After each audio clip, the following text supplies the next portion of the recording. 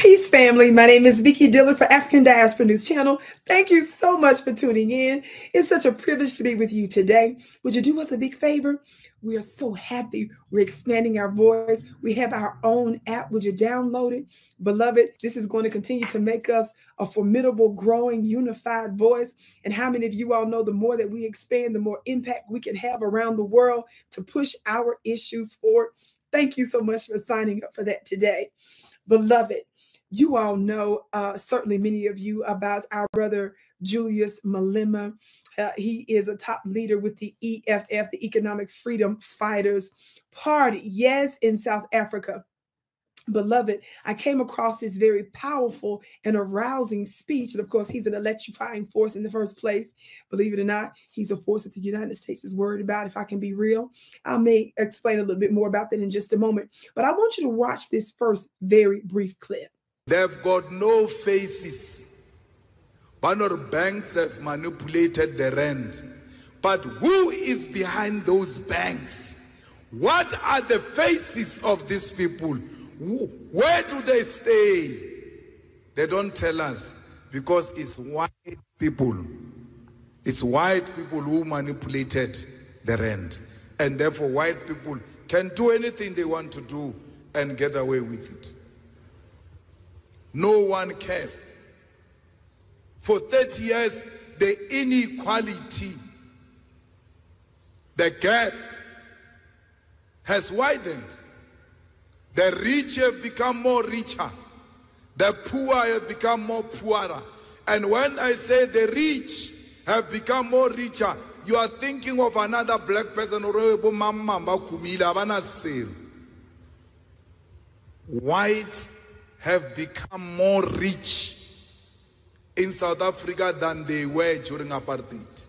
He says something very powerful here when it comes down to how the adversary moves. He was making a point, and it was kind of a very powerful and lengthy speech he did. But one of the points that he made was basically that if an African leader was said to be corrupt, and I'm paraphrasing right now, if there was an African leader that was accused of being corrupt, we would know exactly who they are, their names, where they stayed, and everybody would come after them, right? He says, but the faces of those that's behind the banks, he said they're invisible. He said they have no faces. He said, who are they? He said, it's because they're the white Boers. He said, that's why we don't know their names. Because he said, if it was a black corrupt person, everybody would be all over him. You would be talking about this black leader is corrupt. But the other powerful voices that's even more powerful than they, that was very likely behind their corruption, remains faceless and invisible.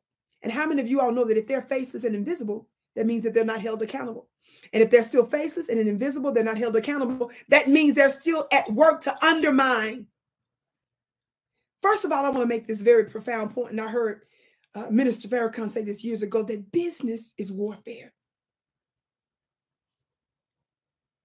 You can deduce that phrase to say economics is warfare. So anytime you see your brothers and sisters emphasizing reparation, restitution, and economics, so much so that they will put it in their political party, EFF, as the Economic Freedom Fighters, how many of you all know that this is one of the front lines of warfare? When you start to deal with the economics and the wealth of a nation, just like we're seeing in West Africa, just like we're seeing in the areas of the Sahel and others, because they are holding the United States and France and these Western predators accountable for the exploitation and theft of their resources, when you go to talking like that, you then become enemy number one. Are y'all hearing me today? But this is no new position for our brother Julius Malema, which is why he's known in some circles in the United States. What do I mean?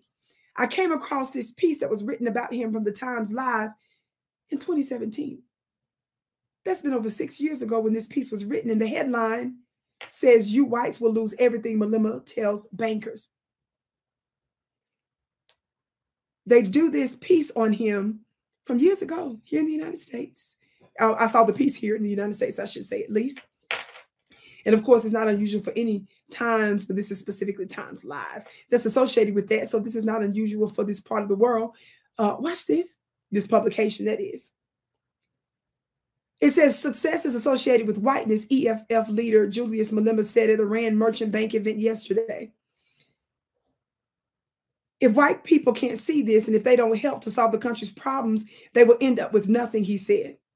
It talked about who he was accompanied with and so forth. And it says, the point we are making here is that success is associated with whiteness. A white minority continues to own and control 90% of South Africa's economy. That is not in the hands of foreign investors and pensions. That's powerful. He said that years ago. Why am I bringing this up now?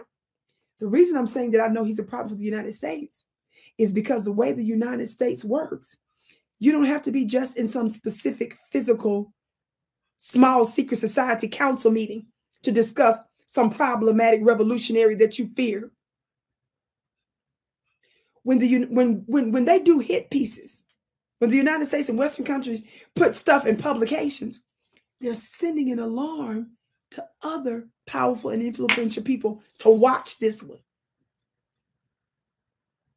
I'm trying to put you on game.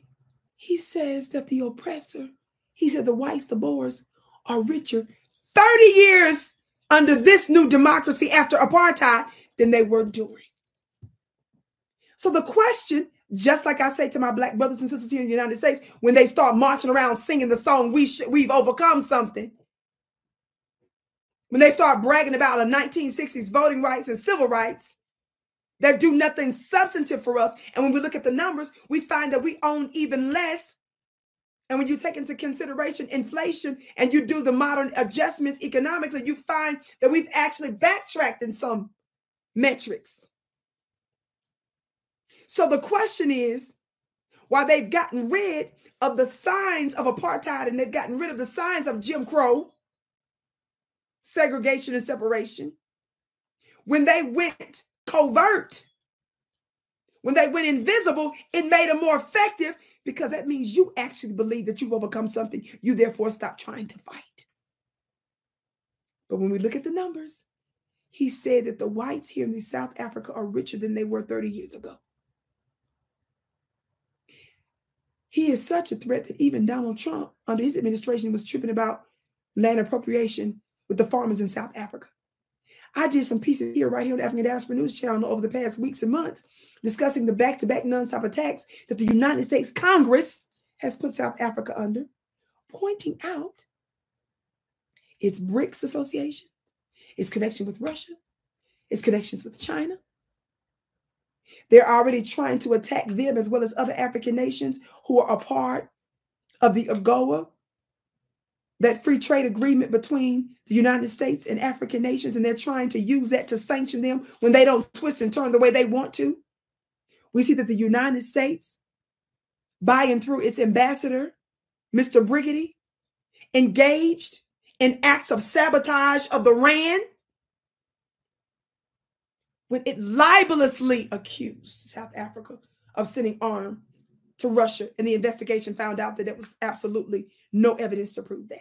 That was intentional, in my opinion. But our brother Julius Malema specifically says, that the RAND is being manipulated by and through the banks and by and through the whites there. Family, it's time for us to stop majoring on minors and minoring on majors. I believe in holding individual Black leaders accountable for corruption, of course. But you're really doing something when you go after the truly powerful who's a hidden hand that's moving the entire system. How about you do that homework? How about you do that investigation? Shout out to our brother Julius Malema as well as the EFF party. I'm learning so much. But business is warfare. Economics is warfare. And it's time for us to start making the demands to cut the check.